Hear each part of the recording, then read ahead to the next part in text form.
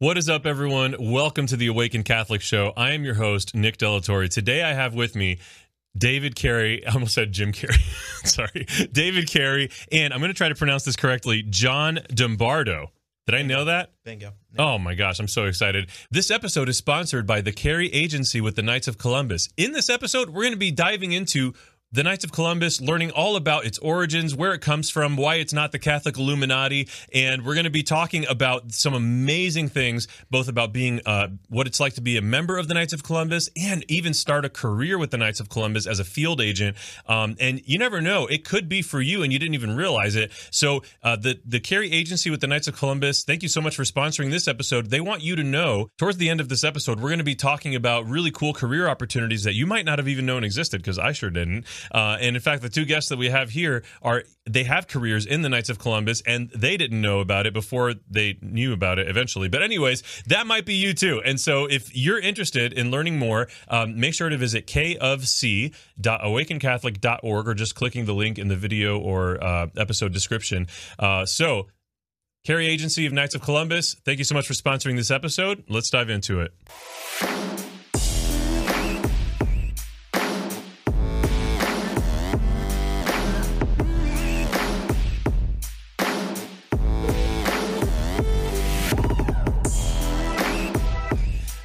Welcome back, everyone, to the Awaken Catholic Show. This is not your grandmother's Catholic talk show, unless she's a really, really cool grandmother. But before we get into today's episode, I got to tell you that, if you want to support the making of this show and become a part of a community of people that are just sick and tired of Catholic media that is just not good enough, just not hitting the mark, that's just not reaching the people it needs to reach, then you should join the community of saints with a lowercase s, because we're still working on it. Anyways, visit theawakencatholicshow.com to join the community of saints, and you get tons of cool perks and benefits for supporting this show, including a daily scripture reflection by yours truly. All of that is available at theawakencatholicshow.com. Additionally, you should join the app. We have a community app here at Awaken called the Awaken app, and you can join the community from your desktop or laptop or iPad browser, or on an iPhone or Android phone via the app, and just go to theawakenapp.io or search for it in the Apple App Store or the Google Play Store. It's a really beautiful, thriving, growing Catholic community from all over the world, and there are different groups within the app, and that's also where you would enjoy all the cool benefits of joining the various patron communities like the one for this show. Visit theawakenapp.io. There's also a great music library, a prayer library, just the fun never stops. So theawakenapp.io. All of that having been said, David, John, welcome to the show. Thank you. How you guys doing? We're doing good. Yeah? Doing good. John, I'm going to ask you to move the mic a little closer to your mouth there. Yeah, guys, so David, you and I have known each other for about a year and a half. Mm-hmm. You came here to the house to talk to my wife and I about some of our plans with the Awaken Catholic Show, with the Knights of Columbus. Yes. And we're going to get into more about the Knights of Columbus, because I know that for me, before I became a knight, it just seemed like this mysterious group of guys that sometimes wear funny hats and carry swords, and obviously that is reason enough to join. But we're going to get into some of unpacking and unraveling the mystery of what the Knights of Columbus are. Yes. Later in the show. To start out, I want to learn more about the two of you and what has brought you to this point in your lives as knights and as men that are just fully invested in the church and in being a part of this fraternal order called the Knights of Columbus. So, David, I've known you the longest, which is not saying a whole lot, but tell me about yourself. How did you get to this point? How did I get to this point? You know what? Let's go to the beginning. Let's go to the beginning. Yeah. Newark, New Jersey is where I was born. Okay. And then my family moved to California, and I grew up there. Okay. And then I joined the Army. What part of California? Southern, which is everything. Right? Okay. So, no, we lived in some of the coastal cities. Oh, that's not close enough. We lived in some of the coastal cities for a little bit, but then we moved inland to the San Bernardino Inland Center area there. And then eventually ended up in a town called Victorville, which was up in the Mojave Desert. So got a little bit tired of the heat in the desert life, and so I joined the Army and left California. How close is Victorville to the border of Mexico? It's actually a lot closer to the border of Las Vegas than it is Mexico. Okay.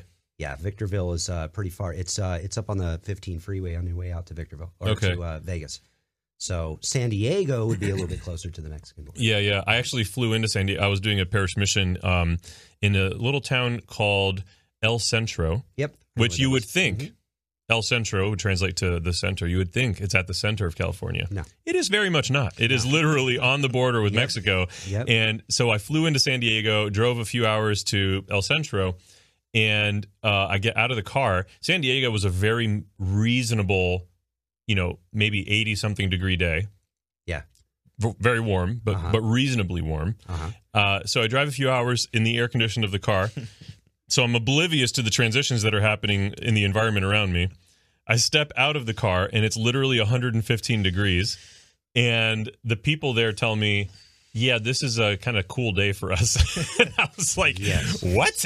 Yes. I mean, literally, I'd never experienced anything like this before. Like, I'm from South Florida. I'm used to stepping out of the car into the oven that is the, tropical Caribbean environment.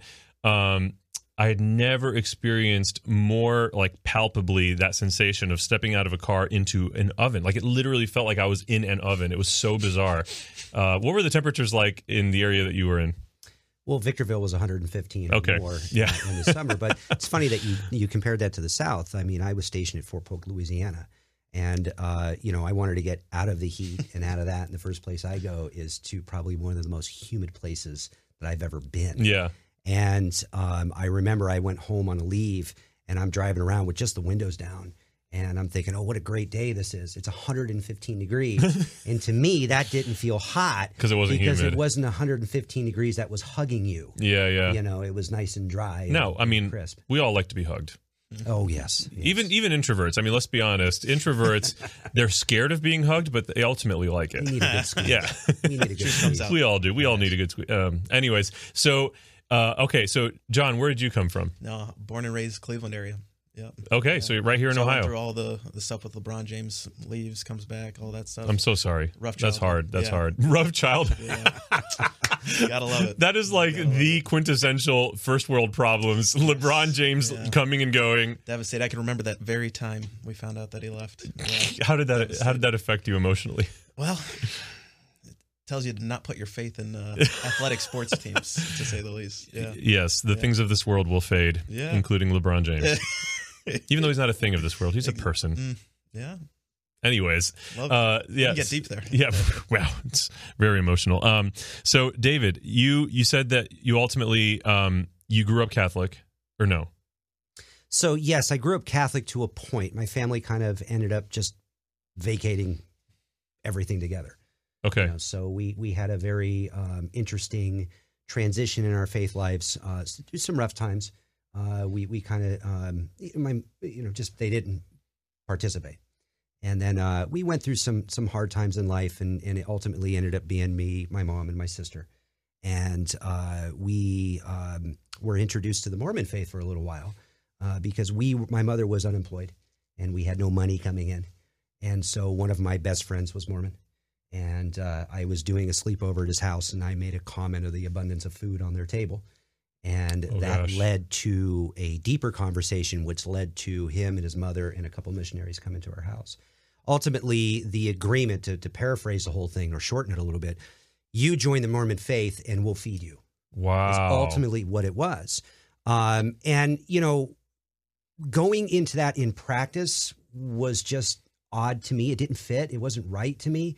And eventually we distanced ourselves from that, and we got away from that. And the one thing I did take away from that, and to this day I live this truly to my heart, God is bigger than anything we can ever imagine. And God is going to reach out to us in ways we will never expect it or be prepared for it.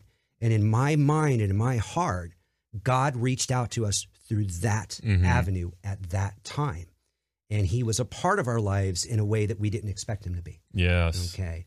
So my faith journey continued. I was stationed, like I said, in Louisiana for a little bit. And, the popular church down there is Baptist, right? And I'm a single young man, and I'm in an environment I don't know anybody. So where do you go meet people in general? Go someplace that seems familiar and has good people in it. Go to church. And so I practiced that level of faith out there for a while. And then eventually I was stationed in Colorado, and I met a good Catholic woman. Okay. Right. As a Baptist at this point. Well, at this point, I wasn't. You were just kind of whatever. I was wandering in life. Okay. I didn't have any direction faith-wise in that. I didn't have the direction, but somebody else did. And he led me to my wife, and we've been together for over 27 years now. Glory to God. And, I remember specifically 2 conversations in that. First, when I proposed to Carla, she said, we're going to raise our family Catholic. That's just the way that it is. And I said wholeheartedly, well, sure, I want my children to be raised in faith. Whether or not, I'm really into it at this point or not, doesn't matter. I agree with you. And then the second thing that came from that is when I asked her father's permission to marry her, and who was a Knight of Columbus and an agent for the Knights of Columbus. And he's kind of the man that brought me to all this as well. But we sat down in his basement. I'm on the other side of his desk. He's a little higher than me, very, prominent as the father you're asking to marry his daughter. And he had a very lengthy conversation about the sacrament of marriage and the importance of the commitment. And at the conclusion of that, I kind of looked at him and said, oh, by the way, I forgot to mention, I was baptized Catholic when I was born. To which my father-in-law said, why didn't you just start with that? We could have saved an hour-long conversation here. And I was part of the family at that point. Oh, interesting. So, but no, and so we got married in a church, and what a wonderful spiritual journey that was. I mean, we had a priest, Father Paul Wicker, that was just absolutely amazing.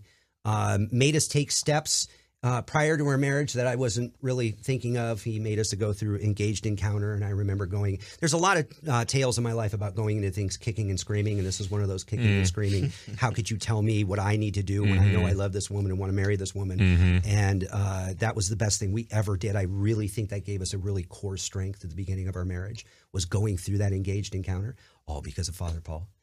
Right. And then, early on in our marriage, I was not the guy, I was kicking and screaming and going to church. Oh, I'm too tired. I don't want to go. I don't want to do this. And my wife was very diligent in encouraging it and growing it. And then it wasn't until I joined the Knights of Columbus that really, really engaged me into my faith. Right. And you would think of that as kind of like a plug in what we're talking about today, but it's not. It is a true, honest, it's part of your journey, deep statement that if I had not joined the Knights of Columbus, and listen, I joined for 2 reasons: to shut my father-in-law up and to take out the benefits. That's the real reason I joined at the time in my 30s, right? But again, who's working behind the scenes? Yeah. Right? Who feeds you when you're hungry? The Mormons. The Mormons, yes. Who feeds you when you're hungry? Who gives you faith when you need it? Yeah. Right. And God is steering that ship for you. You think you're steering it. You're not steering it. Yeah. Let's be honest. Yeah. Right. You're pulling on that wheel the odd direction. And he's pulling you back. Yeah. Right. Amen. And so he steered me into this life of faith, where today we're at the point in our faith where my 10-year-old child, if we go to put any food in our mouth before we start eating, even in public, he goes, hey. Right. And in the beginning of our relationship and our marriage, my wife and I didn't pray. Not openly. Yeah. It was private. I didn't want to be in public. I didn't want to say a prayer. It's an awkward thing to express. Yeah, at that time it was awkward. And I had that so wrong. Yeah. And if I had not been on the path I'm in now, I don't think I would be where I'm at in my life. Praise God. So, praise God. Yes. If you don't mind, I kind of want to take it a step back for a moment. So, first of all, I think that what you touched on with the fact that, God worked through the Mormons to provide something for you, your mom, your siblings, that really had to be, like, I think that's beautiful. And I think it's so true. Like, we should never discount what God might be trying to do just because of a label or whatever. Like he ultimately wants to bring everyone home to himself and home to the one true church. But like, God does not limit himself to the limitations he gives us. He can do whatever the crap he wants, and he does. And it's amazing and it's beautiful. And so I just want to kind of affirm what you were saying there with that, because some people might be listening to this and they're like, oh, you shouldn't take food from Mormons. Like, well, first of all, check yourself, because that's ridiculous.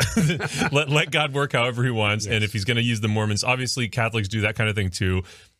We just don't make you sign in blood beforehand. But like, but going back even further than that, you kind of grazed upon something that I want to see if we can dive into just a little bit more, because I think a lot of people might relate to some of these challenges. So I used to work in the Office of Marriage and Family Life for the Diocese of Toledo. And I just have been exposed to, through that work that I did, or even just so many relationships that I've had with friends or whatever, family, real challenges that people face, and they always, and inevitably they feel isolated. They feel like they're on an island. They feel like they're the only ones going through some of these challenges. And inevitably, I consistently see this, that these types of family dynamics and relationship challenges and whatever, they really do lead very consistently to struggles with faith. And I'm just wondering if we can unpack even a little bit some of the challenge that you faced in your family early on that kind of pulled you guys away from fully living out your Catholic faith. Like you described, that you ended up it just being with your mom and stuff, and that you started out Catholic but kind of ended up as a family not practicing. Is there any amount of that we can unpack a little bit? I would like to have a good deep discussion regarding that, but quite frankly, I don't remember. Okay. There were too many things in our lives at that point that I was focused on other things in my life, and faith was not the forefront of our life, because we didn't. There were some other things that occurred in our life where maybe we kind of distanced ourselves from faith in the sense of, well, if it's that important, then why am I in the situation that I'm in, right? I think we get to that woe is me point sometimes. Yeah. And I think we were there. But I think the other thing that maybe I can key in on something that you said, I think our lives transition. I think that, for me in my lifestyle, I really feel that the first portion of my life, I guess you can say, my teenage years up to probably about even my 30s, it was more about discrediting and disproving, right? Like, well, what you're going to say, I'm going to punch every hole into. Yeah. No matter where I was going or attending or participating in, I spent a lot of time trying to find what was wrong instead of what was right. Yeah. And I don't know that there was any defining moment, but eventually in my own life, for me, it was stop.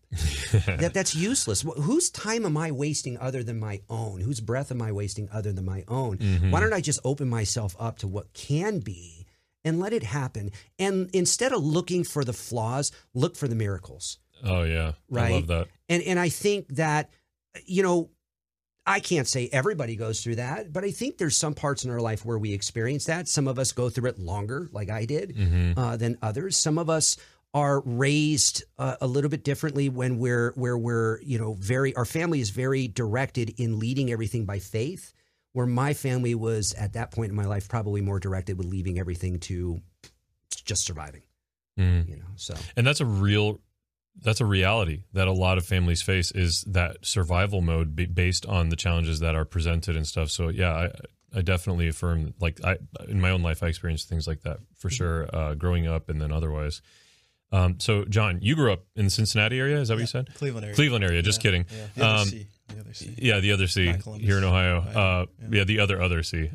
So tell us about your faith journey. Were you always Catholic? Yeah. So you got to start at the beginning. Yeah. Baptism. Yeah. So I was baptized, infant baptism. I think it was the same day as a Browns game. So I had oh my gosh, Browns logo on my white baptismal socks. Are you serious? Yeah, not joking. Oh my gosh. So I was born and raised Catholic. I went to PSR, growing up, went to public schools. So that was, I guess, deferring the responsibility of catechesis and so forth to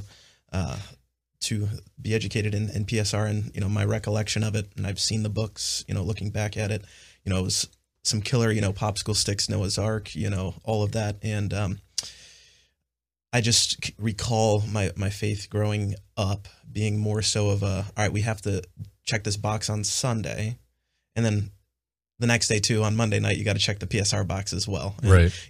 Running right from, school or sports there, and, scarfing down food on the way. And, we got there like 20 minutes late. And apparently we had homework that was due that same day. And other than learning like how to pray the Our Father and Hail Mary in that whole, God only knows, like 8 years up until preparation for confirmation, sign of the cross and, how to pray a few prayers is, what I can say I got out of that. Not to say that's everyone's experience with, faith formation growing up, but that's what it was like for me. So piggy that back off of, going off to high school. I went to a Catholic high school in Cleveland, St. Ignatius. Go Cats for any Jesuit educated high schoolers out there. That at that point in high school, I really and I strongly accredit Panera Bread for keeping me Catholic, because it sounds ridiculous, does it? Yeah, Panera Bread. They are not paying for that endorsement. No endorsement, not a paid advertisement. But my family said we're going to Panera Bread after Mass on Sunday. I'm like, well, heck, I might as well go if it means I can go get some good brunch afterwards. Absolutely. Go, and it really what it's to say is just going through the motions, checking the boxes. Saying, all right, do I believe this? Once I go off to college, I ran into maybe people that disagree with what the church teaches, which was, something that I'd never really experienced before, growing up in a household where principles were generally understood and, people generally agreed with me when it came to friends and so forth.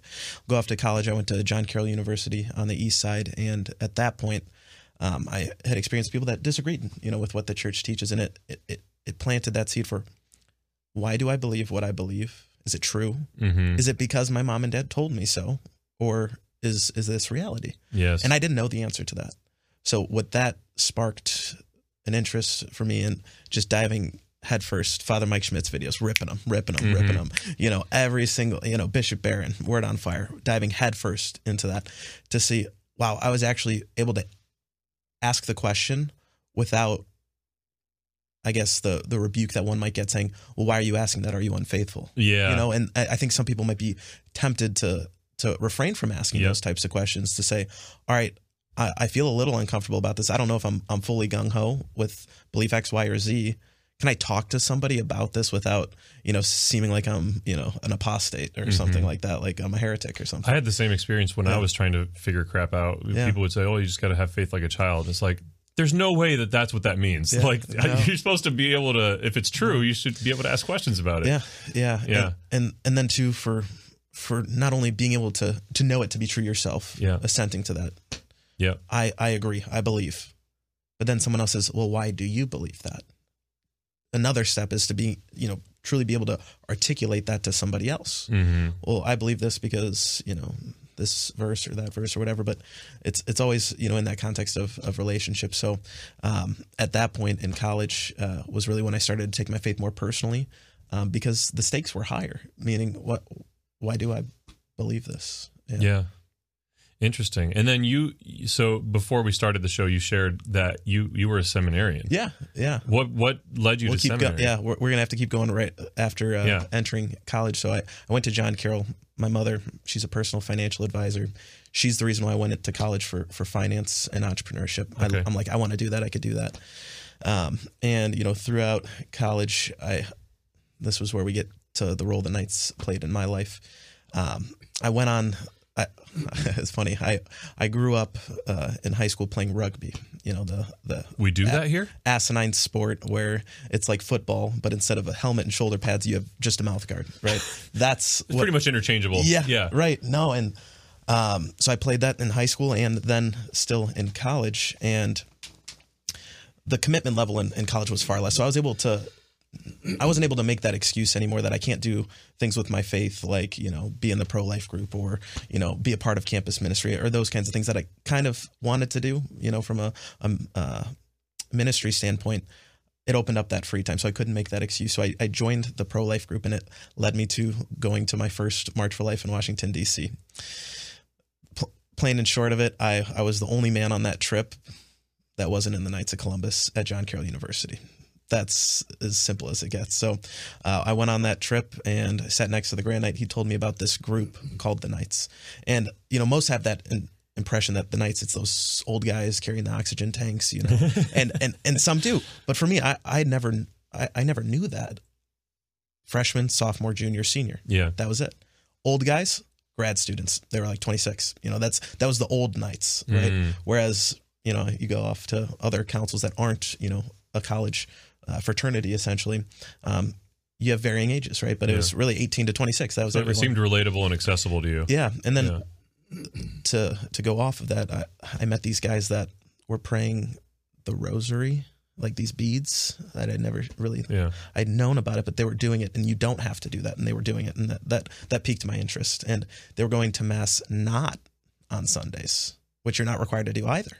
And I saw that these guys were actually really happy. And it was that example where I'm like, that piques my interest. Heck, I'll go to daily mass with somebody, right? And, in a small, quaint chapel, less than a dozen people, right? But once I started that daily mass regiment, saying, all right, there's this given time and place every single day where I get to pray. Mm-hmm. This is when I pray.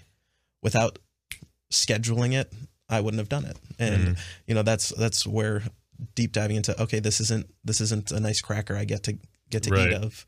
This, growing up, I might have glossed over this, but that's God.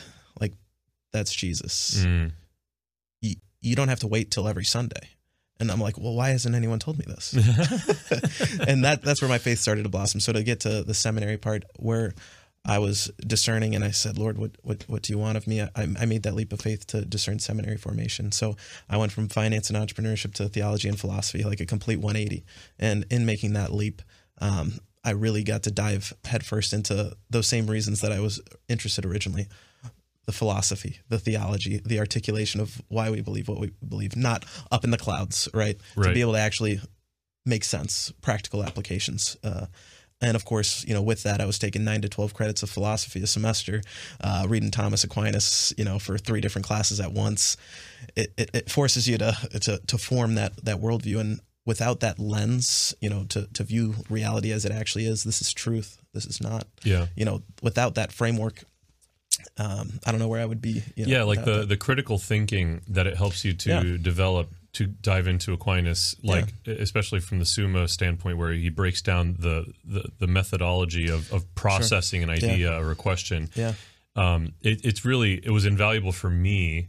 Aristotelian philosophy, like all this kind of stuff early on, and you wouldn't think to default to that, but it really helps you see the world through a different lens, and I think a more beautiful lens, a more profound lens, where it's less about like just learning facts and more about we talk a lot about conforming our hearts to God's heart, but I think also conforming the mind to the way that the Father thinks, I think is so beautiful and powerful. That's so good. Yeah, I like that. And I think Aquinas, as up in the clouds as it might seem to somebody, is really relatable, right? Because for the same reason why I said, well, why do I believe what I believe? He addresses objections and gives answers to them. He assumes that people are going to have some sort of rebuttal, right? It's not like you're just gonna say it and people are gonna be like, oh, you said so, gotcha, sounds good, I agree, right?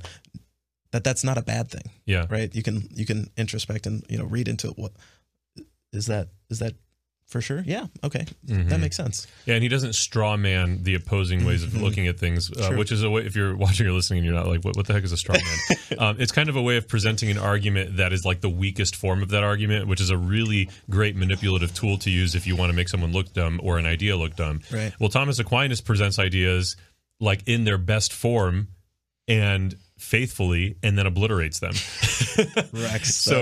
Super encourage that. Yeah. And then so you're in seminary, you're studying philosophy, theology, and now you're engaged. So tell us about that journey. Yeah, it didn't happen overnight. Okay. So really what happened was I was fully accepted to go off to the graduate level seminary, St. Mary's, for the Cleveland Diocese, and we got sent home for the pandemic, virtual classes, and I'm a part of this really awesome group. Oh, this is a minor plug. At St. Columkill Parish in Parma, there's this young adult group called Catching Fire. And it was started by 2 college students, my good friends. One's a groomsman in my wedding. They saw that, all right, there's youth group, brings you up to high school, and then there's like 50 plus. Like, what do we do? What are we doing between there? Like, we're in college. We're not doing the pizza parties, in youth group anymore, but we still are trying to be on that road to holiness in community. Where are we supposed to go?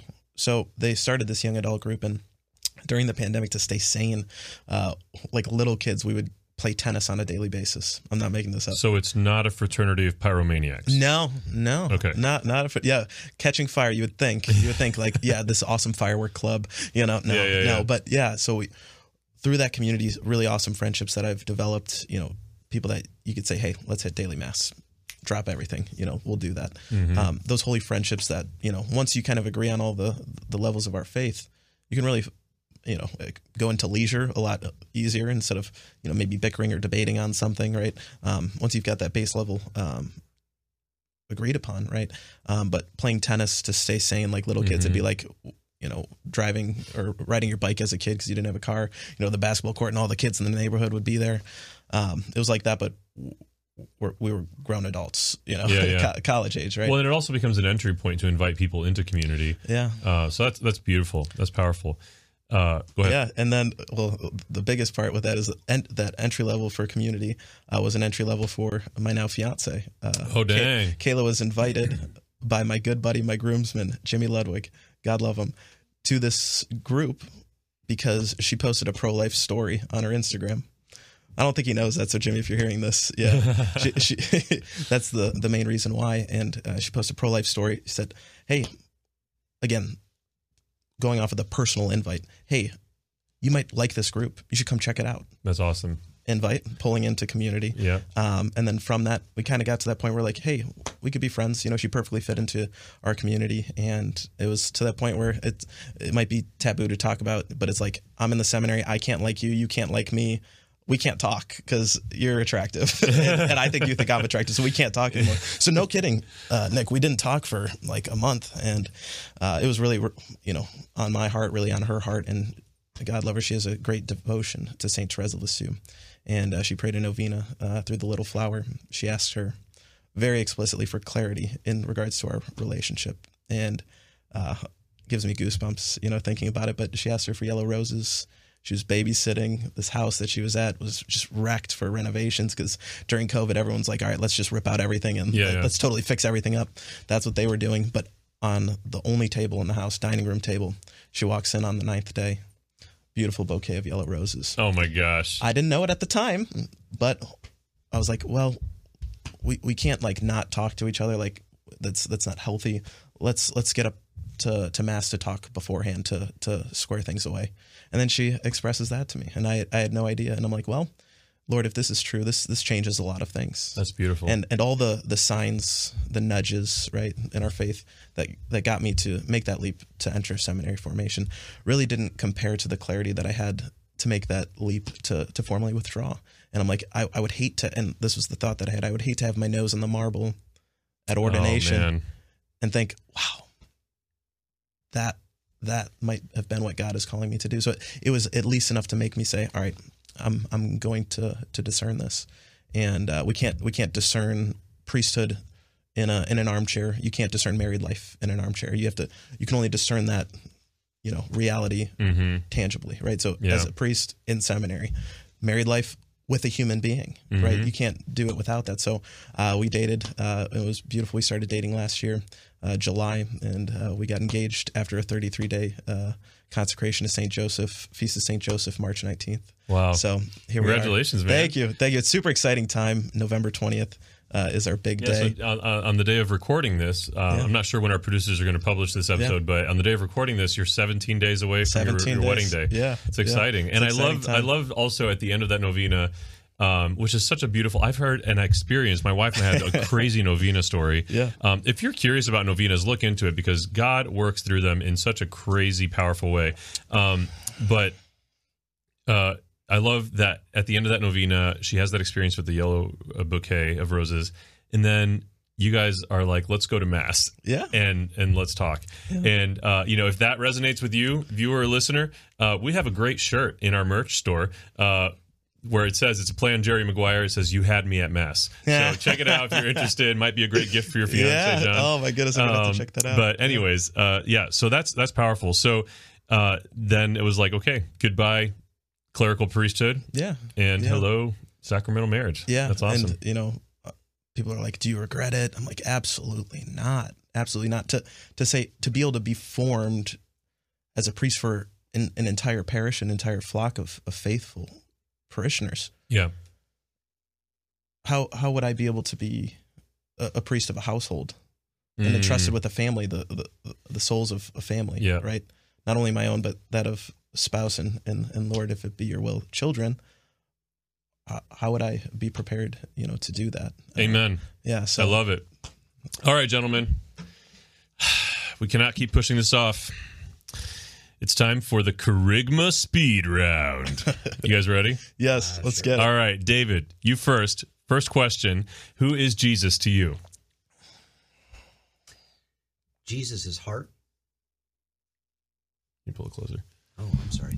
Jesus' heart. Jesus is the reality of God on earth. And I'd like to say Jesus, hopefully, ride shotgun with me in my life. Or I'd like to say maybe I ride shotgun with him. Love that. Yeah. But he's everything. I mean, Jesus is my wife. Jesus is my kids. Jesus is what has brought the gift of everything here, And just to put it in simple phrases, the way my brain works. That's beautiful. And I think the idea of seeing Jesus in your wife and your kids is kind of this beautiful dualistic, like, you receive the Christ's blessings and graces through your wife and your kids, but you're also serving your wife and your kids, and it's kind of this beautiful dual meaning behind that, as I see it. There's, I brought up Father Paul earlier. He was the one that married us, and there was a point, later part in our life. I have an 18-year-old son and a 10-year-old son now, and we invited him over for dinner. Or I should say, he invited himself over for dinner. Okay. Because I had questions of my own faith with him about my journey and where I was at. Was I really Catholic? Was I really living the life I needed to? And we had dinner with him, and we just sat and we talked and we just visited.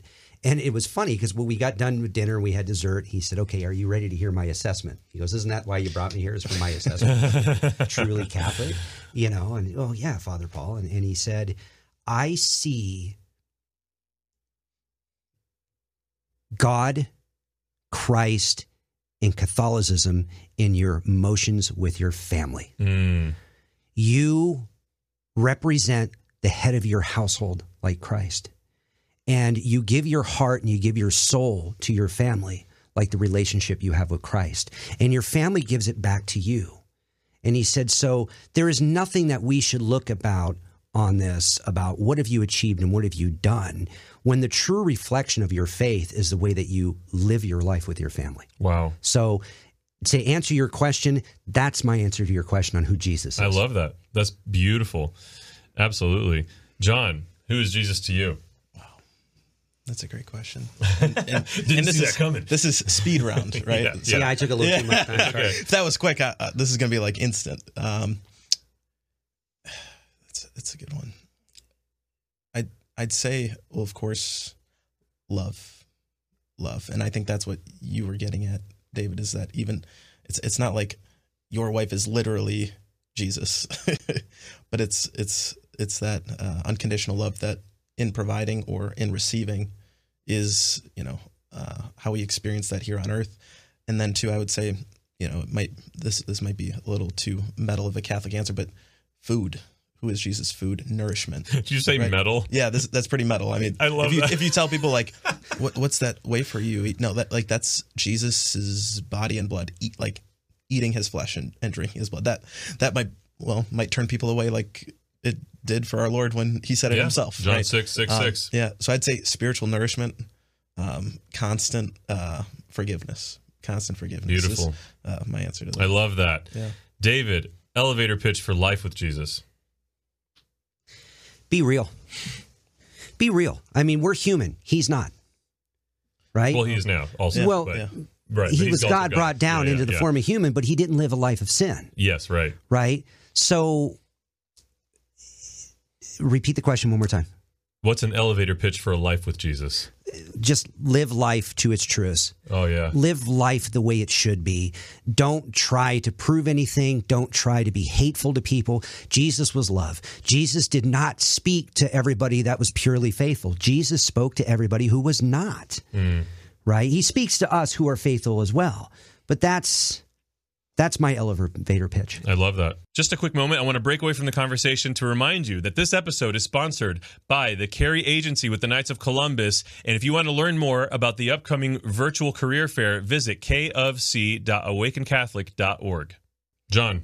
Yeah, elevator pitch for a life with Jesus would be that peace and consolation that comes with it. Like especially if you're just like sick of like the friction of life and I've got to worry about this, that, and the other thing. The peace of knowing that that's okay. Mm. Like you can offer that up. You can entrust that to our Lord, that of which, it's not like he didn't suffer first, right? Mm-hmm. Before I did. So I think there's a peace and unburdening to you, even though you are burdened, knowing that you're not bearing that yourself. So the pitch is, if you're sick of bearing it yourself, if you don't have that, I guess, you feel like you have that cross and assume that someone didn't first carry that for you, the elevator pitch is he's ready to carry it for you. You just have to hand it to him. Yeah. So I'd say that's my elevator pitch. Beautiful. Love that. Yeah. David, elevator pitch for life specifically as a Catholic. I think it runs right along the line of the answer I gave with regards to Jesus. I mean, it's the embodiment of our faith in its truest, purest form, going all the way back to Christ and the disciples. Okay, so I would, not to get too elaborate, but I would have to say that it aligns exactly with the previous answer I gave you. I love that.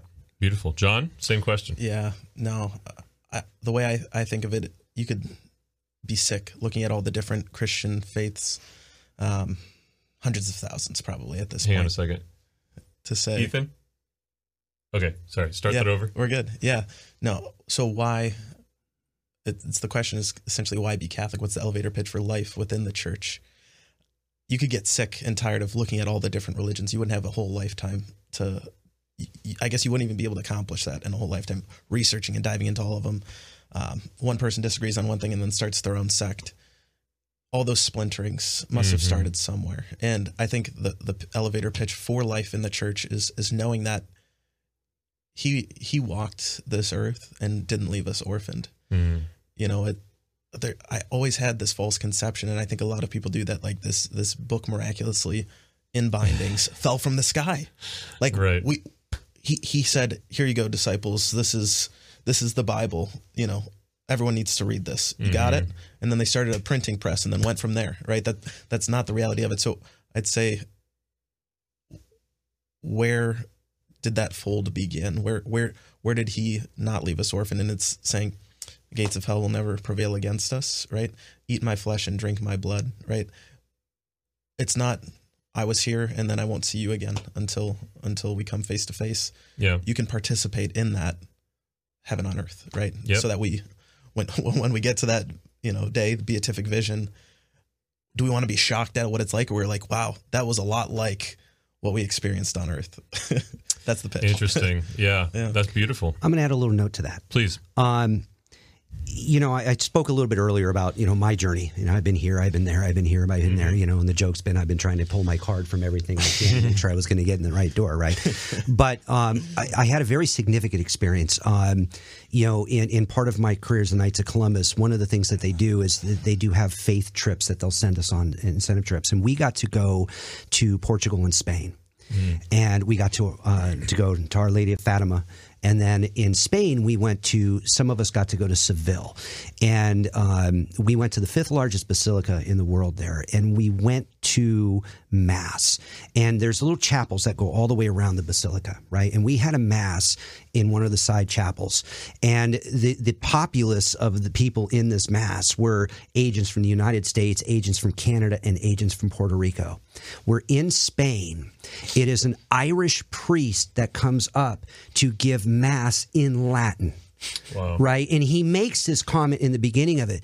But the truly significant thing that I got from that was the Mass that I was sitting in at that point, at that place in the world, was the same Mass that was being given in my hometown at that time in Colorado Springs, Colorado.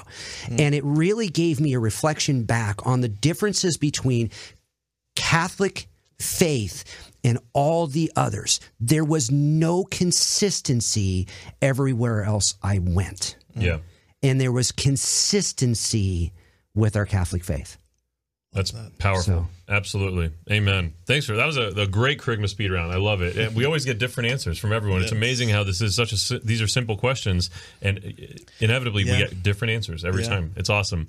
All right, guys, next thing I want to dive into, I want to see if we could just share briefly, each one of you, one moment in your life where you really wrestled with God, where you really struggled to believe, or you struggled with being frustrated or let down by God. You want to go first? Yeah, I'll take it. And it really takes me to that first experience I had in college where, people disagreed with what I believed. And it made me say, well, was I just spoon-fed this? Like, was I led on for a lie? And if God is real at that point, it would have done me wrong, right? Saying that I was led on to believe something that wasn't true.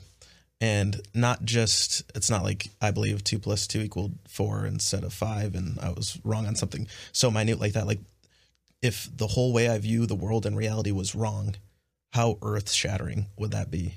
And I struggled with that. And thankfully, in having that on my knees on the ground, and it might speak true to somebody, like literally on your knees, looking up to our Lord, begging and crying, saying, why would you do this to me? Why would you do this to me? I think that plea, and if others have done so, might be that little opening that he gives, to reach back out to you, because he won't leave us orphaned, right? But it doesn't mean it didn't happen, right? So I would say that was the biggest moment in my faith where I said, I struggle. I don't know if this is real. Why would you do this to me? Yeah. Wow. How about you, David? I can't say that there was ever a time where I didn't like God or I blamed God for something. I think there's been times in my life where I've searched for his presence when I wasn't sure if he was there. And I alluded a little bit earlier, we had some hardships when I grew up, and probably a little bit harder than some other people may have experienced. And of course, there's people out there that have had life really, really terrible. And, I've never harbored a blame or a dislike or a hatred or anything like that toward God, because I don't, in my life, think that we're victims of anything at all. It's just life. It's just circumstances we have to deal with. I think my hardest struggle is going to God and asking him for something when I feel like that I've been blessed in my life already. And I feel like that there are so many more people out there that I want to be very careful the way I phrase this. I don't want to say need him more than us, but are in a life situation that is so much more desperate and drastic and horrible throughout our whole world. And I struggle with the idea of why would I ask him for something when somebody needs it more than I do? And I've struggled with that. Even to this day, I struggle with that. But I've got a very dear friend of mine in Colorado. His name is Brandon. And we spoke about this, and I always felt like he was stronger and connected in his faith than I was, right? And I brought this subject up to him, and he said, you know what? I'm going to put it into the perspective that I understand it. He goes, you're a parent. No matter what your child does, no matter where your child is, if your child needs you, will you ever harbor ill will, bad feelings to them for asking you for help? Yeah. And I said, absolutely not. And he said, there it is right there. Yeah. That's who God is. Yeah.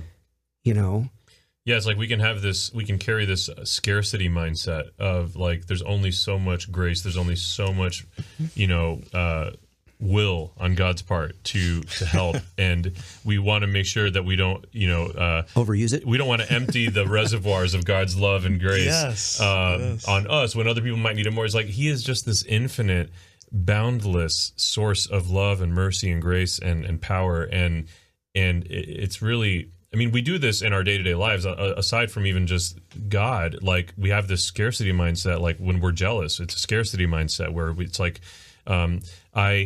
I wish I had that thing, and where it becomes really sinful is when we start to wish that other person didn't have it. But like, there's just this idea that like there is only so much goodness to go around, and so either I want I want to hoard that goodness, or I'm not worthy enough to be the one to ask for that goodness because these other people really deserve it, or really, and all of it's wrong. Like, God is infinite. God is pure, boundless, infinite love and mercy. And so thanks for sharing that. That's beautiful. Absolutely. John, when you went through the struggle you described, like, how would you define the resolution to that having been?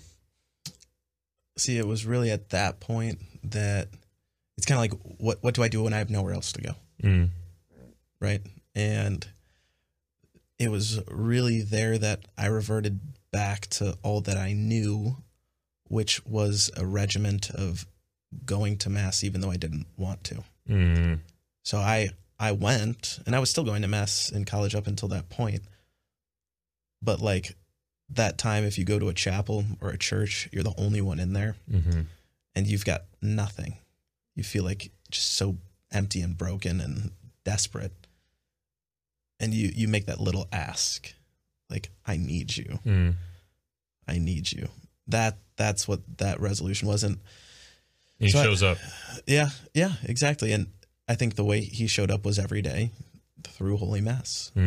That's when that reality started to set in for me. If you need me, then you could. It's like if you need me, just call me any day, like anytime, right? And not even just call, but like if you need to meet up, Mass, right, face to face, going to a chapel, I'm there. It makes you realize it's not on him. It's on you. Like, churches are open. You know? You could make the sign of the cross whenever. You could pray whenever. Phone line's always open, right? But for some reason, we make it seem like, all right, no, that ball's in his court, and like if he needs me, he'll let me know, you know. But it's actually the opposite. But that was the resolution. Yeah. That's awesome. Yeah. He never fails when we open ourselves up to him authentically and humbly. He never fails to show up. That's powerful. Thank you. Gentlemen, a number of years ago, they released the Knights of Columbus released this update that they were going to be changing the uniform that men wore. Yeah. Changing the funny hats. Yeah. If I remember correctly, removing the sword. No, we have the sword. You still have the sword? Yeah. Okay, just kidding. Yeah. But that was a very contentious time. Like, people really liked the kind of extravagant pointiness of the hats and the fancy suits and all the feathery whatever it was. Not feathers, but chapeau. Yeah, it was the chapeau, the puffy cape, hat. Yeah, the tuxedo. Yeah, and I feel like by now people are kind of getting used to the changes and stuff, and they were considering not allowing anyone to enjoy the Catholic Weird Stuff segment on the Awaken Catholic show. And so here at Awaken Catholic, we just kind of say, no, we're not going to let you guys do that. You take my feathers away, but you can't take my Catholic Weird Stuff segment away. Ethan, let's hit it. Catholic Weird Stuff. Why do they do the things that they do? Let's learn some Catholic Weird Stuff. It's a weird. Ladies and gentlemen, for today's Catholic Weird Stuff segment, we're going to be talking about what the crap is or are the Knights of Columbus. And I think, there's this whole mystique surrounding fraternal orders, like, what the heck is the Key Club? I know that they sponsored a baseball team that was in Little League. Like, what is a fraternal order in its essence? Because you got things like, the Knights Templar, and you got like, what is the one with the eye, the Freemasons? You got the Freemasons, and you got the Illuminati, and is the Knights of Columbus the Catholic Illuminati? The answer is yes. No, it's not. So David, could you kind of explain to us what is, you were touching on it a second ago, what is the Knights of Columbus? So the Knights of Columbus was established in 1882 by a blessed Father Michael J. McGivney. He is on his path to sainthood. And to understand the Knights a little bit better, I'm going to it'll take me a minute. We'll kind of go back in time and talk a little bit about Father McGivney. His mother and father immigrated to the United States separately. They didn't know each other. They immigrated from Ireland. They came into the United States with 3 strikes against them. They were Irish, they were immigrant, and they were Catholic. Mm-hmm. Okay. Now, fortunately for us, they settled in their family. They settled in Catholic community. They met in a Catholic community, and they started their family through the Catholic faith. Michael Father Michael J. McGivney. Michael was the first of 13 children born to that family. Okay. He grew up with a very devout faith life. He was exposed to areas that were trying to grow Catholic faith in an environment that did not allow it. And in order for our faith to grow back then, just like now, we need to have men who want to be priests. And so Michael found a calling toward the priesthood at a young age, went to the seminary, both in the United States and in Canada. I'm kind of trying to condense this a little bit for the show here. His father worked extra hours to pay for him to go to seminary. About 3/4 of the way through seminary, his father died. Now, his father was the breadwinner of the family. Michael was the eldest son of that family. So what was his responsibility? Provide for the family. Yeah. So he had to stop his studies in seminary, go back home, and provide for that family, to bring income for that family, to keep the family together. Okay. Now, fortunately for us, that didn't last very long. His mother was able, and his immediate siblings were able to secure a way to bring income into the family, which freed him up to go back to seminary, which he had to finish without his father paying for it. He had to come up with the money and donations and scholarships. Eventually is ordained a priest, okay, and is assigned as the assistant pastor at a little church in New Haven, Connecticut called St. Mary's. Now, St. Mary's is located in the heart, at that time, in the heart of a Protestant community. It's across the street from Yale University, which was a Protestant college.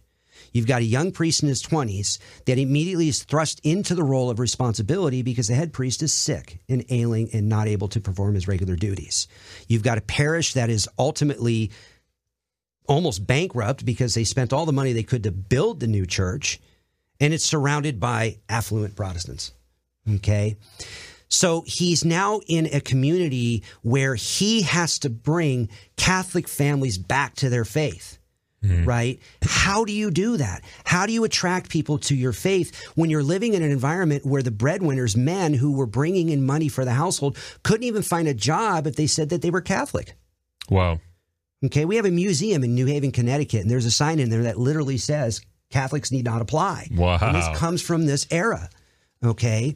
So what Father McGivney also recognized is something that was very strong back then were fraternal organizations that did not represent our faith, that took us away from our faith back then. But men were being drawn to it because they were communities of like-minded people that not only allowed an environment for them to gather and get together on a personal level, but offered them benefits and support when they needed it.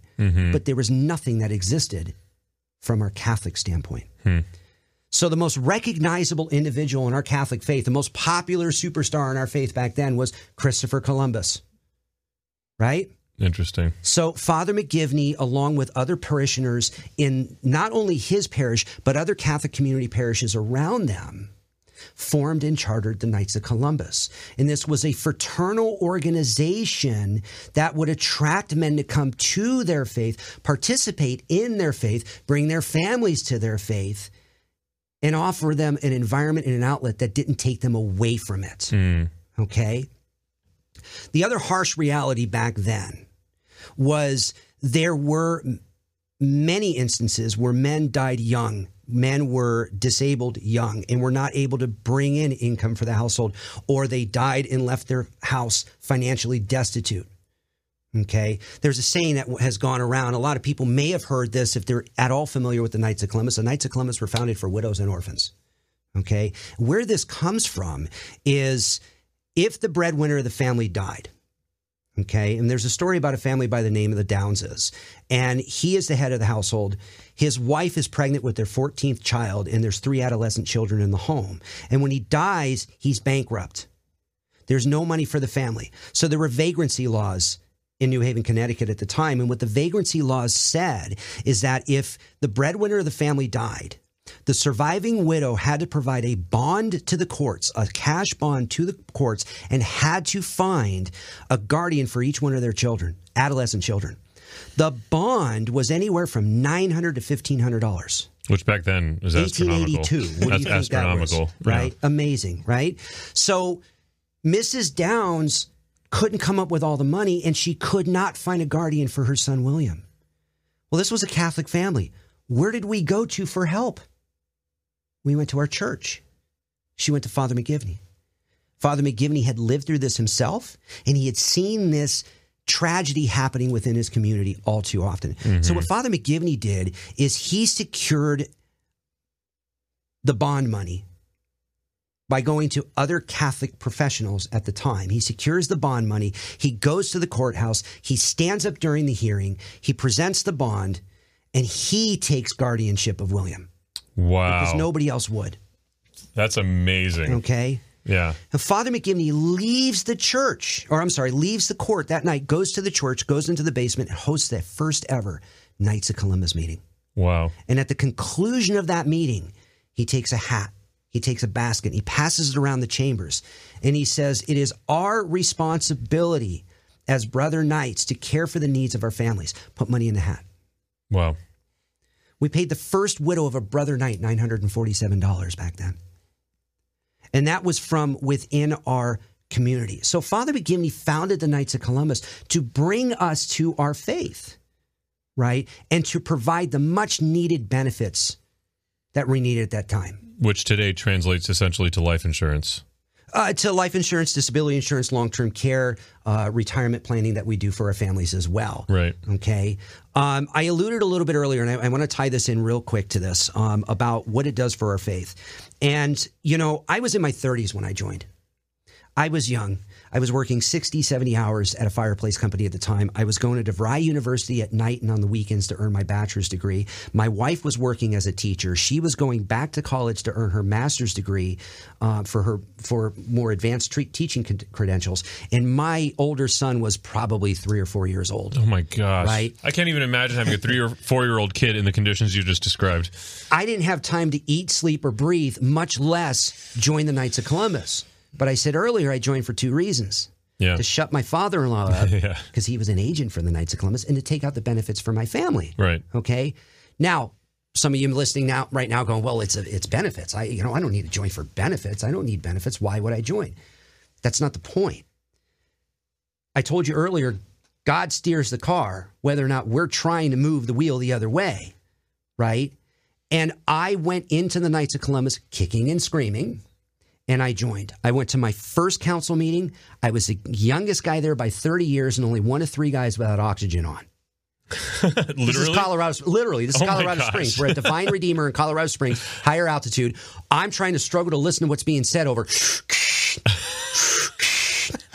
Okay? And I'm sitting in this meeting and I'm going, what am I doing here? Yeah. This is not for me, right?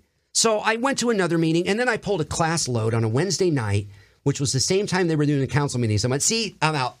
I got to take something else, right? So a couple weeks later, a month later or two, I get a call or an email from a brother knight saying, hey, listen, we're doing a pancake breakfast and a blood drive after Mass on Sunday. Can you help us? And I'm thinking to myself, well, that'd be pretty crummy if I showed up to Mass and told him I didn't have time to do it. So yeah, I'll do that. And I walked into that environment and I found an entirely different group of knights doing that. Wow. Right? Some of them were closer to my age, and I can relate to them. Right? And then I started paying attention to the publications I would get from the Knights of Columbus. Right? I would start looking at what the Knights of Columbus were doing worldwide, statewide, and locally. And I started engaging in that level. Right? I was too busy to do anything else, but every once in a while I could put a little bit of time in and go do something. If we were collecting turkeys for the turkey drive and handing that, literally one year we handed out over 1,000 baskets. Wow. Right, to people that needed it, right? So these were little ways that I was engaging in the Knights of Columbus, and I was practicing my faith, right? We have degrees. Principle of one of our degrees is charity. What do we give of ourselves? And I think as Catholics, a lot of us want to be able to do that, but we don't know how to. Right? We don't know when. We don't know where.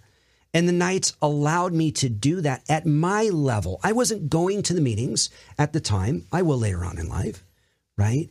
But the other thing that it did is this was the transition point in my faith life where I engaged in my faith more. Where we started saying prayer in our home. Where we were inviting the priest to our house to have that dinner with us. If it wasn't for the Knights of Columbus, I would have never engaged in that level. And I think that as young Catholics today, because I know the environment of people that we're probably addressing through this, is we are hungry.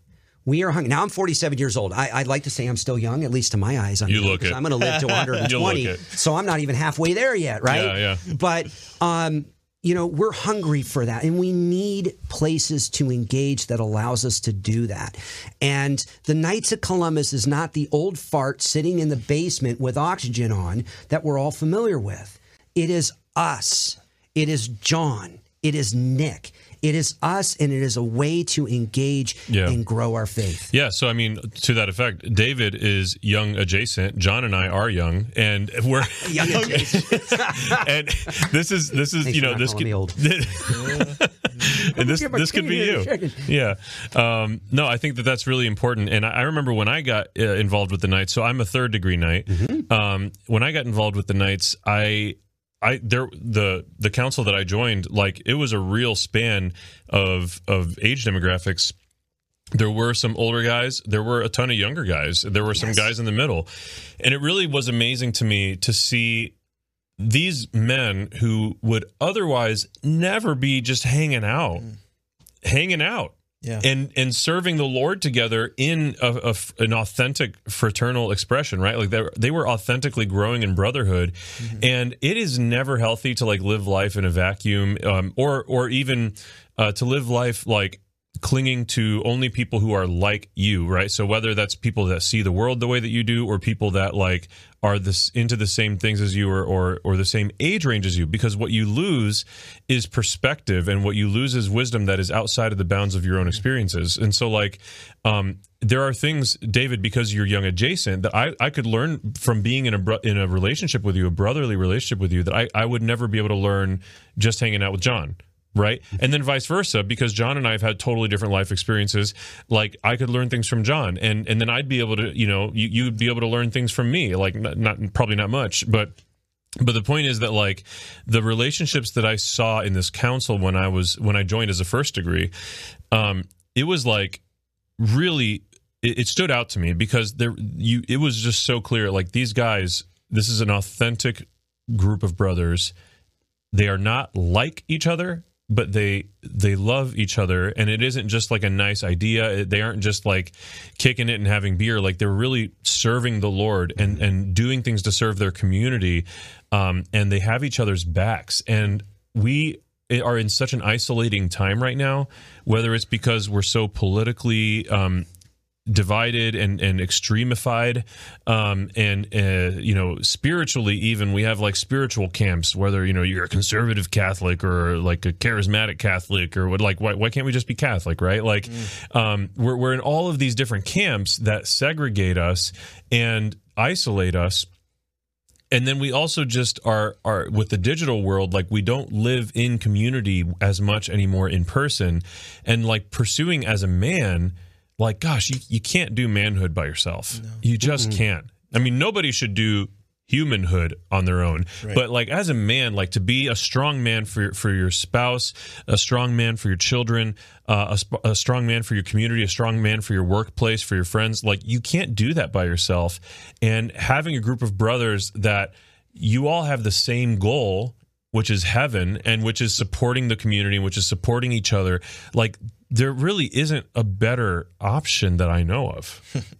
Yeah. No, and I will dovetail into the story that I told you about Mass in another country. Oh, sure. All right. The Knights of Columbus is the largest Catholic fraternal organization in the world. I keep going back to talking about Colorado Springs as well. That was a military town, and a lot of the population in those councils were soldiers. Right. And Mount St. Francis, the Grand Knight after a degree, would always tell the story on when he became a Knight of Columbus. He pulled orders to do a short deployment to the Philippines. Well, a short deployment, he couldn't take his family. Right. So he's going to be separated from his family for that amount of time. And he gets to the Philippines and he goes to Mass. First thing we're going to gravitate to anywhere in life is we go someplace we don't know. We want to try to find the familiar. Right. And so he goes to Mass and he sees that there's a Knights of Columbus council. right? And there's a meeting time. And he goes to the meeting. He's in the Philippines. He goes to the meeting. He walks in the door. He shows his membership card. And he said they treated him like they knew him his whole life. Wow. There was no difference between going to the council meeting in Colorado Springs or wherever he was stationed at the time and the Philippines. That's and amazing. what he realized on that was, what an amazing, not only is our faith so amazing that I can go anywhere in the world and have the same mass, but the Knights of Columbus, I can go anywhere where the Knights of Columbus is present in the world and create the same relationship, right? And what do we do in our lives when we're alone? We try to gravitate to what we know. And the Knights of Columbus gives us that. Yeah, that's powerful. That's awesome. I like that. John, as a explicitly young person, what is Not your adjacent. Yeah? What has your experience been? Yeah. No, So you described earlier, like you were exposed to a group of young knights when you went on the March for Life, and that was impactful because you really hadn't been exposed to that before that point. So you ended up joining. What has it been like? Yeah. And what you were saying, because the answer to this really relates, is Father McGivney didn't do something new. Like when it comes to a parish group, the Knights were another church basement, origin, right? It literally started in a church basement, just like any altar and rosary society or holy name or whatever it might be, right? Didn't reinvent the wheel. Now, how it scaled from that point on is, bringing in other brothers, recruitment aspect is really where that relates. But my experience of it has been, I think what you were saying about having that personal invitation and then seeing in other men something that you wish you had. Okay. Meaning not material things, but talking virtue, right? Like they're doing things that I wish I could do as gracefully as they do, right? Like they're not, pulling their hair out to go to, they don't want to go to mass on Sunday. They're, kicking and screaming, right? I think that's what I saw in the youth of the Knights through my college council. But what the underlying foundation, though, is it's any Catholic man over the age of 18, literally 18 till mortality, right? Having that one thing in common, though, that you are both men and you are Catholic. The age part really doesn't matter, right? Mm-hmm. And, what I could learn from someone who's recently married or someone who's recently married and had a child or someone who's got a bunch of kids or someone who's retired or whatever, I can learn things, from them. And I guess in that sense, it kind of moves the chains for all of us in either our spiritual formation or our, intellectual formation or wherever we might be on that journey, to be put into that community where, like you said, we're not isolated, we're not on our own, we're not in this by ourselves. Yeah. And some people go into that like with varying degrees of isolation. So like you might already organically be a part of like a Bible study or a faith sharing group or something where you have some of those relationships cultivated. You might, like I very weirdly, like Awaken Catholic is comprised of, by and large, a ton of people who grew together, journeyed together in college at the Newman Center at Bowling Green State University. And we had all moved away, started families, and then God brought us all back to the geographic area. Love that. And we started Awaken, and so we kind of have a super unique thing where we have a lot of fraternity, a lot of community within that. Yeah. But that's just kind of to illustrate, like there's a whole gamut, a whole spectrum of different ways in which, your idea of community can manifest. But a lot of people just don't have that. Yeah. I just learned of a doctor that moved into Bowling Green who's Catholic, literally knows nobody. And gosh, like what a great way to plug into community and brotherhood and fellowship if he were to join the Knights, for example, right? Or so, yeah. And then there are also groups, communities for women. In fact, the Knights has something for the wives. Can you address that? That's actually organized on a council level. There's nothing actually sanctioned from the corporate level for that. I know that some did like a ladies auxiliary, but that was something that the women did together. Okay. So the wives created a community. But when we go out and we do whatever events, whatever things that are going on, you got to understand that we are actually more driven by our wives in this than anybody else. Yeah. It was my wife that said, "Shut up and go do it." Right. Yeah. When the wives start to see that the husbands start to suck a little bit less, it's like, oh, maybe you should keep doing this thing that makes you a better person. Yes. So the engagement of wives, just to not make it sound like it's exclusively men. And I'm going to go to that real quick for a second. Sure. The Knights of Columbus is a male Catholic fraternal organization. There's a reason for that. The reason for that was back in 1882. That's the way we were originally chartered and founded. Okay. So those are in the bylaws. Those are in the original founding of the Knights of Columbus. Okay. Does not mean that it's not inclusive for our families. As a matter of fact, we've changed our degree ceremonies now that our wives are invited to observe the degree ceremony. That's very new. Okay. Mm-hmm. It is very new. It's been over the past year and a half that occurred. Okay. Interesting. So it's not an exclusivity to just men in that sense, because like I said, we were founded for who? For the families. For widows and orphans, right? We were founded.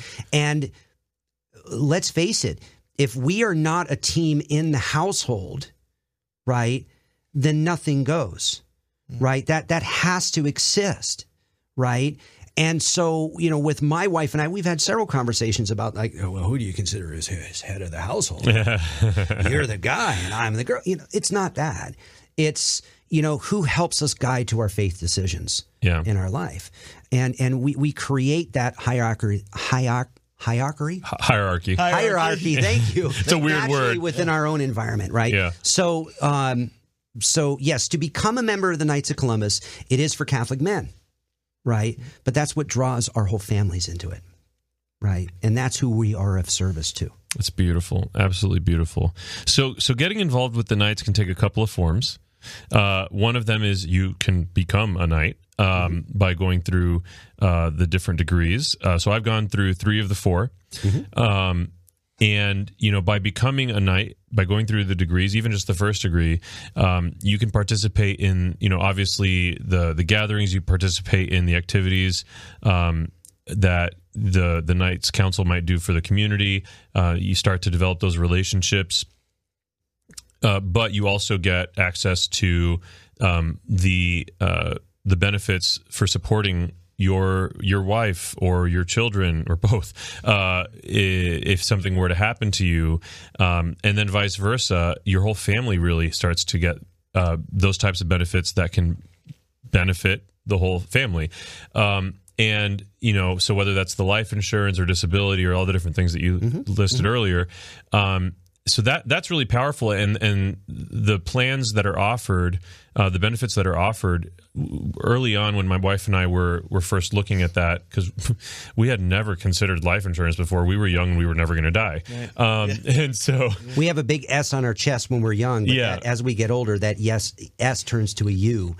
Right, it just starts sagging. Oh gosh, right? And we're not as invincible, and our armor starts to fail. Yeah, exactly. It's the idea of mortality. So, but anyways, when we were looking at the plans, like it really, the Knights offer benefit packages that really are just worlds apart from what is offered in the market otherwise. Do you want to address that for a moment? Yeah. So, go backwards a little bit. Membership in the Knights of Columbus, it's actually probably the easiest way you can ever do it.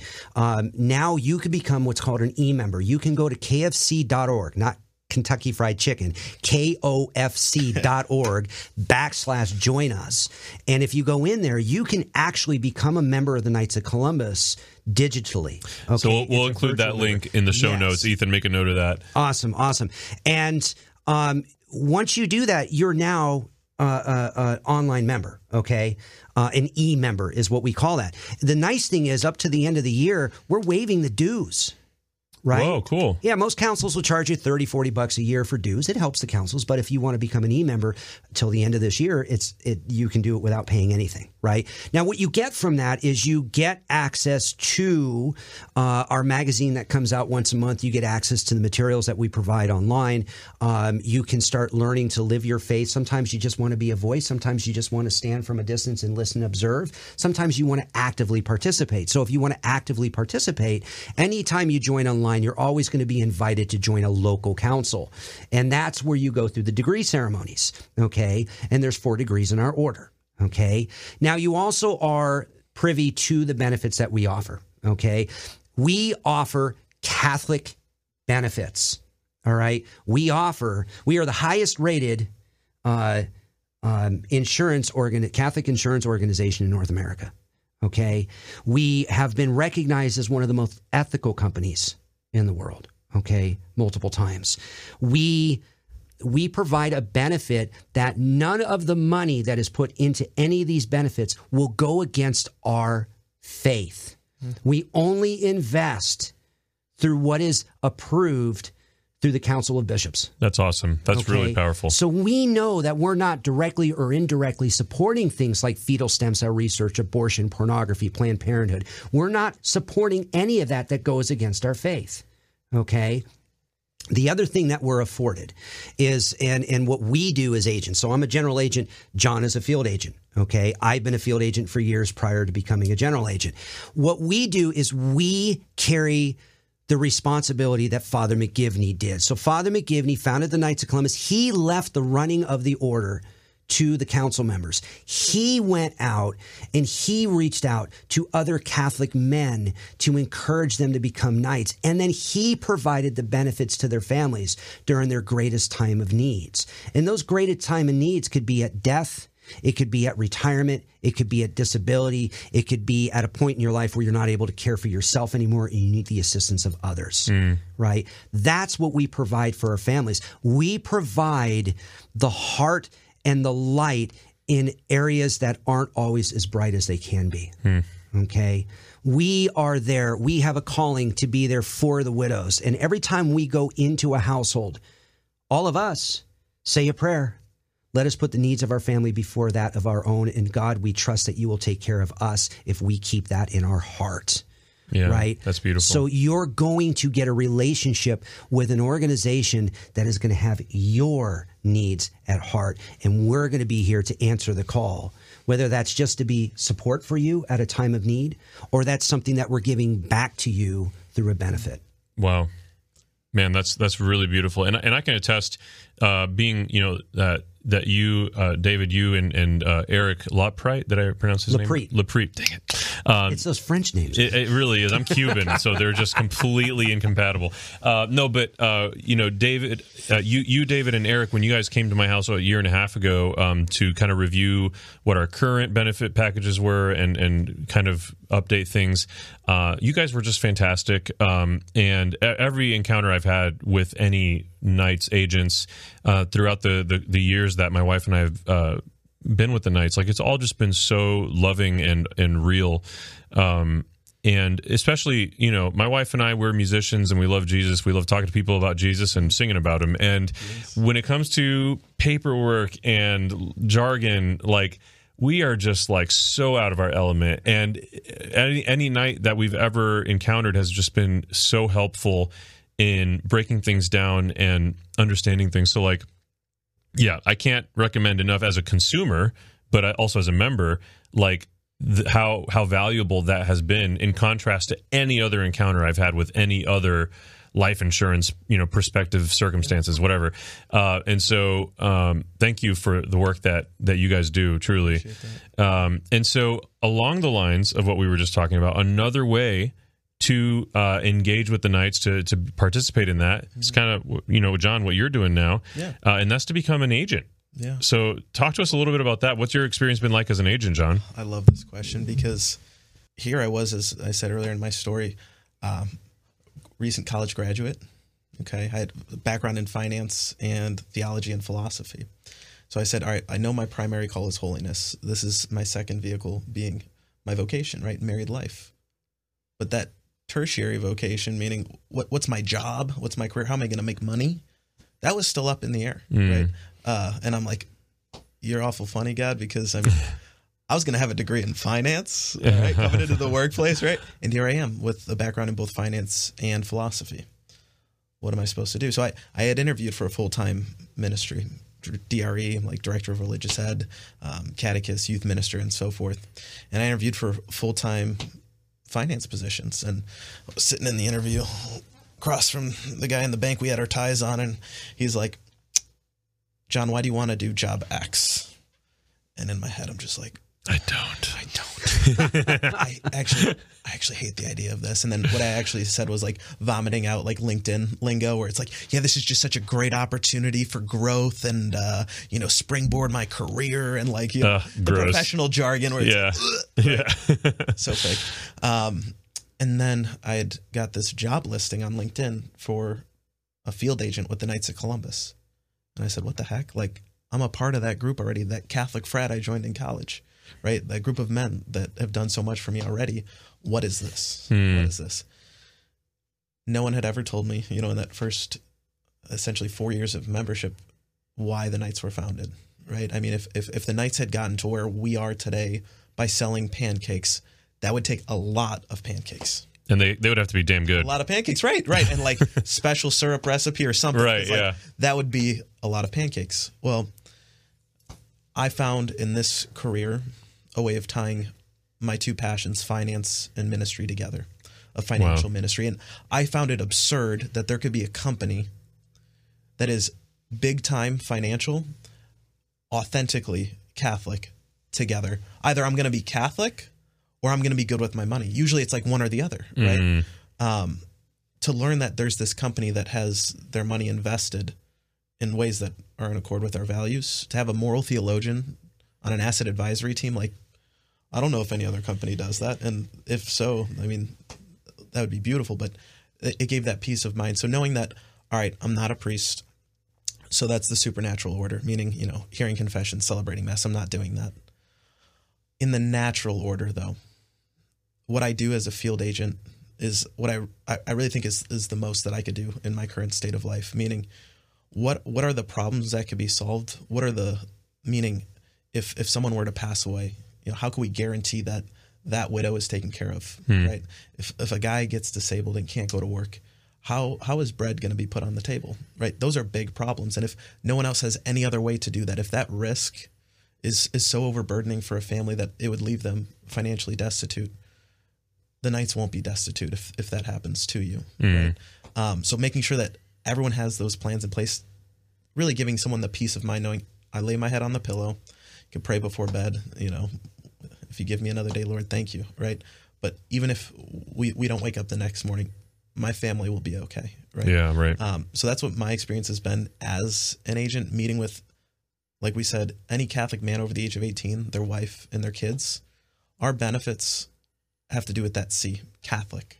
Catholic. It's not, all right, super wealthy people, right? Or those who are lower class or middle class. I've been in, I would say all across the spectrum of $1 million mansion and in a trailer park, serving our brothers because of that C word, Catholic. That's the one unique thing that we share in common. And the reason why I was attracted to the Knights was to have that foundation in common of our faith that, maybe in looking at other groups or whatever, you might see that, all right, we have Greek letters on our shirt that we agree with or whatever it might be, to have something foundational as faith. Then if someone likes a different type of music or has different hobbies, that stuff doesn't really matter, right? You like your things, you like their things, but at least in that, we agree foundationally. So it's really that relationship base. It's not here's dollars and cents, It's really educating people on the things that really do matter. I get it. It's not the most fun things to talk about. Again, I talk about death, taxes, and insurance. So, I mean, I understand that. But in order to talk about that once a year or every 2 years to give you peace of mind the rest of those days, it's a beautiful gift. And how long have you been in it now? Yeah, I've been in it for just over a year. Yeah, just over a year, and you still talk about it like you're in the honeymoon phase. Yeah, that's beautiful. Yeah. Well, and I highlight that because that's not really the case for a lot of jobs, even a lot of ministry jobs, because ministry a lot of times can really like be a vacuum to your soul. Burnout. Yeah. And I just see a passion for what you're doing in you. Yeah. And so, if you're watching or listening and you're thinking, gosh, field agent for the Knights of Columbus, I'm not a knight yet, but I am a knight, but if you're you and you're not a knight yet, like this is something you should look into potentially, because whether it's because you aren't sure what you're meant to do with your life, or because you are passionate about details and money and you want to serve the Lord with it, there could be any number of reasons, but man, what an interesting prospect that you could serve the Lord, serve the church in this capacity as a field agent. David, do you want to add anything to that? Yeah, so I'm the general agent, so I'm growing our team out here. We actually are growing our team through all of Ohio. So my territory is about 18,000 members in northern Ohio and parts of Pennsylvania. We have another general agent, Jason Stoss, that's down in Dayton, Cincinnati area. We have another general agent, John Spencer, that is in the Columbus area as well, Steubenville. And then we also have another general agent that comes in out of Pennsylvania and has a couple towns in Ohio. His name is Ross. But, I started my career as a field agent. My father-in-law was a field agent for the Knights of Columbus for 25 years. Wow. Okay. And, I want to kind of go to John's point a little bit. We come from every aspects of life. John came out of college into this career. I didn't start this career until I was in my 30s. I had military experience. I went into sales after that. Then I ran a service department for a fireplace company for almost 11 years. I ran their customer service division. I ran their tech division. I trained, I hired, I did all that. I came to a point in my life in that, and that was a beautiful company to work for. It was a family company. I knew them. It was great. I wasn't going anywhere else. And I was starting to miss something in my life. I was thinking to myself, I want something that I have some type of impact on, other than fixing somebody's fireplace or lighting a pilot light. That's cool in the winter. But and one of the things I really liked about that was my engagement with people, right? Because I got to go in the homes, I got to know them a little bit better. Boy, I really liked doing that, right? And so, I've told you, kicking and screaming and everything in my life, and my wife being the one with the boot pushing me out the door, she was the one that said to me, you need to do this career because you're missing something in your life. You want to have an impact and you can connect with people. And I looked at my wife and I said, I don't want to sell insurance. Who wants to sell insurance? Come on, really? And she said, it's not about that. Just go do it. And I went out and I did it. And what I found was that this was something that I have an impact on. I don't have to hang my Catholic jacket upside the door before I walk into the workspace.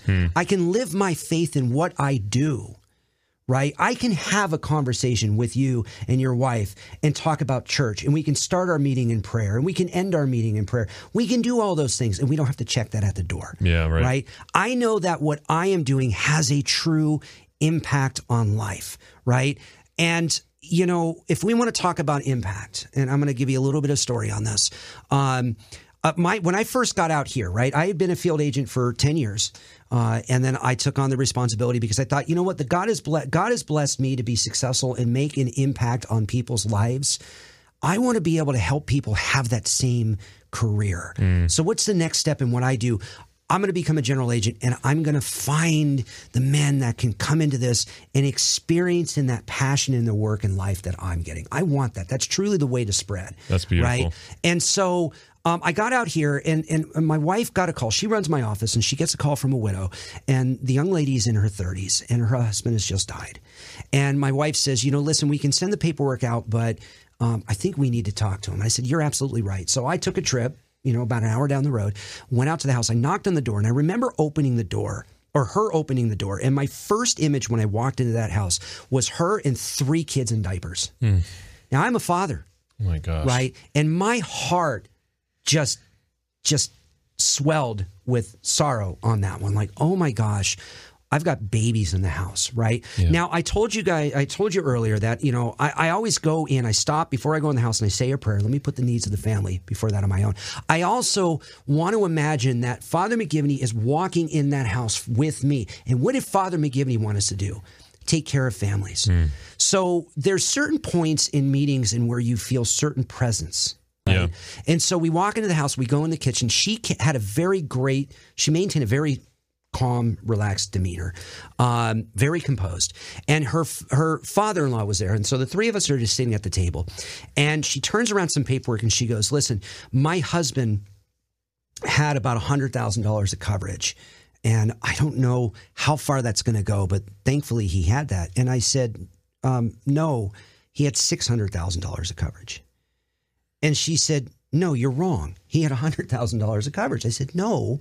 And I opened up the computer. He had $600,000. See, they had met with an agent continuously and done updates. And she was usually removed from the conversation. She trusted her husband to do everything. And she just stopped and she said, excuse me. And she got up and she walked out. Okay. And I'm sitting there and I'm with her father-in-law and we're talking. And she comes back in and obviously she was crying and she sits down and she says, he kept telling me it would be okay. He kept telling me it would be okay. And until you walked in and said this to me, I didn't know how it was. My kids don't have a father anymore that's with them physically, but he's with them in spirit. And you have been able to fill us with some level of security that we didn't know we had. Yeah. You know, now you want to talk about a presence. Father McGivney was with me. Her husband was with us, and Christ was with us in that moment. I'm telling this story, I'm getting chills, right? Now, I'm driving home and I'm on the phone with my wife, and I'm not a very emotional guy, but I'm driving home and I'm saying to myself, oh my God, I'm in the right place. Yeah. I'm in the right place. We have fulfilled the commitment that we gave. And I still know this client. See, it doesn't end with just us walking in a house. And here's the reality, folks.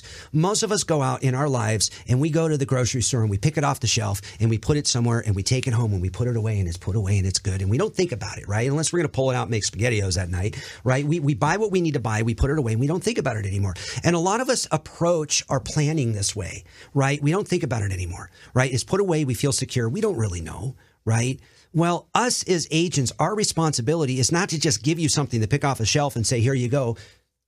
Our responsibility is to build that relationship with you, to keep visiting with you over and over and over, and make sure that your family is still secure, and make sure that we're facilitating any changes that need to be. Now, this brother Knight met with the agent who gave him that commitment to do that, right? So how many of you have ever driven away filled with that sense of spirit, Christ, and purpose in your life? Yeah. And if you're looking for a career that can give you that, and if you're the right person, listen, I didn't come from a financial background. I wasn't this young man over here coming out of John Carroll University with a theology degree and a finance degree, right? I went to DeVry University, later on in life, and I got my small business entrepreneurship degree, but my background was just customer service, right? So we come from everywhere, right? And the similarity to us, those of us who really come into this and engage this as a passion, the similarity is we have the needs of our families. And listen, God will take care of the rest. If you're a hard worker, God will take care of the rest. I got tired of working 60, 70 hours a week for somebody else who dictated my schedule. I can come in and say, listen, if I want to put that much time in, that means I'm making that much of an impact on more families. If I'm now at a point in my career where I want to put a little bit less in, then I'm going to put a little bit less in, right? Yeah. That's the beauty of what this career offers. That's awesome. So are you the right man for this career? And if you are, man, reach out. Reach out. And I know Nick's going to help me out with something else toward the end of this, so I'm going to stop talking for a minute because you're the... That's beautiful. And I just love the passion that both of you exude for your careers here. So that's amazing. And I think that it's so rare. Like we're in this society where people live for the weekend, like they get through their week, tooth and nail and just struggling because they're excited for Friday evening to begin, and then they dread Monday morning. They got a case of the Mondays, you know? And I just think, gosh, what a tragedy to like live most of your life, 5/7 of your life for 2/7 of your life. And it's so tragic. Like that's our lives are meant to be full of joy and love and peace and purpose. And so, yeah, if this resonates with you at all from a career standpoint, like they got openings, they're taking applications, right? Always. I'm always visiting and talking to people. And here's the deal. Listen, it's not for everybody. I talk to people as often as I can. Listen, if you just get out of it becoming a knight, oh my gosh, we've done such a miracle for you, right? And if you talk with me, or you're in one of those other areas and you talk with one of your general agents and you conclude that, listen, this isn't my cup of tea, but you know what? My buddy Bob, man, he would love this. I got to get this over to Bob. I got to talk to Bob. So spreading the word, networking, letting more people know that it's there. Nobody knows it's there. Yeah. Nobody knows that there is a career like this available for them that encompasses everything. That's awesome. Right? I live my life of faith. I have a purpose in people's lives, and I have the opportunity to make an income for my family that allows me to provide for them. Mm-hmm. Yeah. Right? Yeah. Substantially or non-substantially, I have that opportunity to do that. I can make an incredible living. And by the way, the amount of living that you make from doing this is actually directly reflective of the amount of people you actually cared for in the first place. Yeah. Wow. That's awesome. Right? That's profound. That's a way to live. That's beautiful. Speaking of careers with the Knights of Columbus, Jason, what's Jason's last name? Jason Stoss. He's another general agent out here. Another general agent. He's actually sent us a little video where he's going to share with you about an upcoming virtual career fair, I guess you could say. Yes, so we're also going to include links to that in the show description. But here is Jason. Hey, my name is Jason Stoss. I'm a general agent for the Knights of Columbus based right here in the great state of Ohio. And there are several unique things we are seeing right now among Catholics in the post-pandemic workplace. We see that Catholics have questions about how to find ways to live out their faith through their career so that they can really make a difference in this life. Catholics are searching for a place where they can make an impact and a great living for their family, all while becoming holier in the process. They want to live this out within organizations that are stable, respectable, and most importantly, aligned with their values. It may sound like an impossible dream, but many are realizing through a process of prayerful discernment that these opportunities do exist. And they exist at an organization perhaps many didn't even know was hiring for positions right here in the state of Ohio. What's that organization's name? I'm talking about the Knights of Columbus. And as we build elite teams here in Ohio, we know not everyone has what it takes. The question is, do you know a Catholic gentleman who wants to live out their faith through their career and really make an impact? If so, I have included a link below to a virtual career discernment fair hosted by the Knights on December 7th at 7 p.m. Eastern. That's where people will discover what it takes to represent one of the most storied Catholic organizations in history. We can't wait to see you at the fair. Be sure to get registered below, and please pass along the link to someone you think may benefit from it. God bless, and Vivat Jesus. Once again, we're going to include a link to that virtual career fair in the show description of today's episode. David and John, this has been a joy. This has been a real blessing and grace for me to have you guys here and talk through this stuff. And I hope that our viewers and listeners got a lot out of this. I think that the priority that we should put on building community and pursuing fraternity, pursuing brotherhood and mission and purpose in that, it needs to become a priority. We're going to be better men for it, better workers, better husbands, fathers, friends to our friends. I mean, there's really it's a zero. How would you say that? It's a win-win. Yeah. Like you can't go wrong. Right. And I've had nothing but positive experiences so far. Any last thoughts you want to share? Well, I mean, like you said, since when are you going to lose out on a method of engaging your faith? Yeah. And having an opportunity to meet with like-minded people as yourself, and like-minded being that we share the same passion, the same faith. And as I've actually said to you a couple times, listen, there's so many different organizations out there, and the one similarity with regards to our faith, and I'm meaning Catholic organizations, is we're all hungry for something. Yeah. Why aren't we working together on that? Amen. Right. So, and you thanked us. Gosh, we've got to thank you. I mean, giving us the opportunity to be able to sit in your studio and present the word of God and talk about our lives and our stories, and then also give other people the opportunity to engage in their faith life through the Knights of Columbus as well. And heck, maybe somebody will find a career out of this, which is just amazing. Yeah. But the fact that you've been so gracious and accommodating to us is just absolutely amazing. It's truly my pleasure to support an organization that I really believe in. So, and I'm a part of. So, Yes. all right. Thank you again, David and John, for being here today. And if you're at the end of this episode and you're wondering to yourself, what was John's last name again, and how do you spell it? It was Dumbardo, and you can see how that's spelled, which is truly insane to me, but also just French. In the show notes, David Carey, John Dumbardo, thank you for being here today. And ladies and gentlemen, if you enjoyed this show and you want to support the making of this show, and also get access to exclusive benefits, including a daily scripture reflection by yours truly, then make sure to visit theawakencatholicshow.com and join the community of saints with a lowercase s, because we're still working on it. And then finally, make sure to download the Awaken app by visiting theawakenapp.io, or just looking up Awaken Catholic on your Apple App Store or Google Play Store. I have been Nick Delatorre. This has been the Awaken Catholic Show. And before you go, I just need you to know that Jesus loves you.